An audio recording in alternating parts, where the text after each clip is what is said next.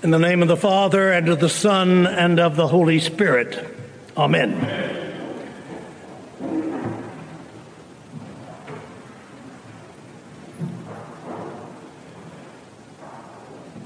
My wife, Jane, and I drove to Beaumont on Wednesday evening. St. Mark's Episcopal Church in Beaumont, where I had been the rector for a number of years, was having a very special service for the installation of a new rector. And it was important that we be there, and we, of course, wanted to be there. The Bishop of Texas was present. He presided at this service, and he also preached. And he began his sermon by saying this. Of course, he had all his fancy vestments on, and if you've ever seen a bishop just all decked out in all the regalia, then you can appreciate what I'm saying. He said, you know, as long as I've been the bishop, I've begun to realize that people really love to see the bishop when he shows up, put on all the fancy vestments so they can kind of really, appreciate the bishop wears this mitre and all this stuff. So anyway, he said a few months ago, I went to this small little congregation up in Columbus, Texas, and there were maybe 20 people there, 20 adults. There was one 4-year-old child present. And after the service, this child comes walking up, and he kind of looks at the bishop, and he goes around and looks at this side, and he goes running back to his father, and he says, Dad, I think I've just met the king of the church. Well, speaking of kings, King David was one of the greatest heroes of Israel. He was handsome. He was a fearless fighter. Even as a youth, I know you know this story, as a youth, with no armor, no sword, just his little slingshot and a rock, he brings Goliath thump down, boom, that rock hits Goliath right in the middle of the forehead. Well, David also went on to become a brilliant military strategist. He was also a city planner. He had the vision for what became the city of Jerusalem. Had it built, it became his capital. And he united the entire kingdom under his rule with the capital there in Jerusalem. He was artistic as well. He was a musician, a composer of psalms. The vast majority of psalms that we read, King David wrote. He was God's anointed one. But he was also a sinner. David had an affair. He had an affair with Bathsheba. And when he found out she was pregnant, he had her husband, Uriah, sent to the front lines of this battle where he knew that he would probably be killed. And sure enough, Uriah was. And what David did was not pleasing to the Lord. Soon thereafter, there came a knock on David's door. It was Nathan the prophet. Now, what Nathan did, what follows, is, I think, pure genius. He did not approach the king head on like a fire and brimstone preacher, but he came at him sideways. He came at David sideways with a story. Why do you think Nathan took such an indirect route to get to the king? Because, I believe, and just like the woman in the gospel, Nathan hadn't come to condemn David. Jesus didn't come to condemn that woman. In either case, it would have been easy enough to do. given all the facts at hand with both their stories. But Nathan, in the story with David, was up to something much more profound.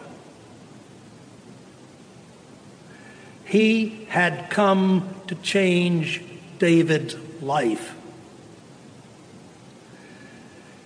to help the king, if he could, see what he had done, to realize what he had done, so that his conscience would be revived and that his sense of justice restored. So it called for, on the part of Nathan, it called for restraint. It would have been easy to demolish the king, but Nathan wanted to bring him back. He saw his assignment as one of bringing David back to God. And so Nathan told a story. Now this is where it gets interesting, because Nathan knew that human beings tend to drop their defenses, to be more at ease when they are listening to a story. Especially, of course, if the story is about someone else. When the words are not aimed at you, you can listen a great deal better. So that's what happened. That's what happened with David when Nathan told him the story of the rich man and all his flocks, and the poor man with just the one lamb, and how the rich man stole the one man's sheep. And David raised up in great anger, and he said, well, he wanted that rich man killed for what he had done. And then all of a sudden, David said, you are that man. You are that man. And David's heart was split in two. Remember what he said? I have sinned against the Lord. The king of Israel, there on his knees, saying, I have sinned against the Lord. Not because Nathan told him so, but because he realized it. He came to that conclusion for himself in hearing this story. But at that moment, the way Nathan approached him, that was the moment when David was able to start coming back to life, to come back to be the person that God intended him to be. Just like when Jesus forgave that woman in the gospel story, and she was restored to life and health and well-being. The Lord has put away all your sins, Nathan told him. You shall not die. That was the good news. The bad news was that this child would die, because in conceiving him, David had utterly scorned the Lord. Now, quite frankly, that might be the very hardest part of the story for us. That a child should die because of his father's sin. And I neither want nor know really how to explain that part to you. Instead, I can say this. I believe God, in his compassion, in that moment of compassion for David, in that moment of compassion for that woman who anointed Jesus' feet with her tears, has given us a description of the way this world works, letting us know that this is not only a materialistic world we live in, but also a moral one in which ethical acts have consequences just as much as physical ones do.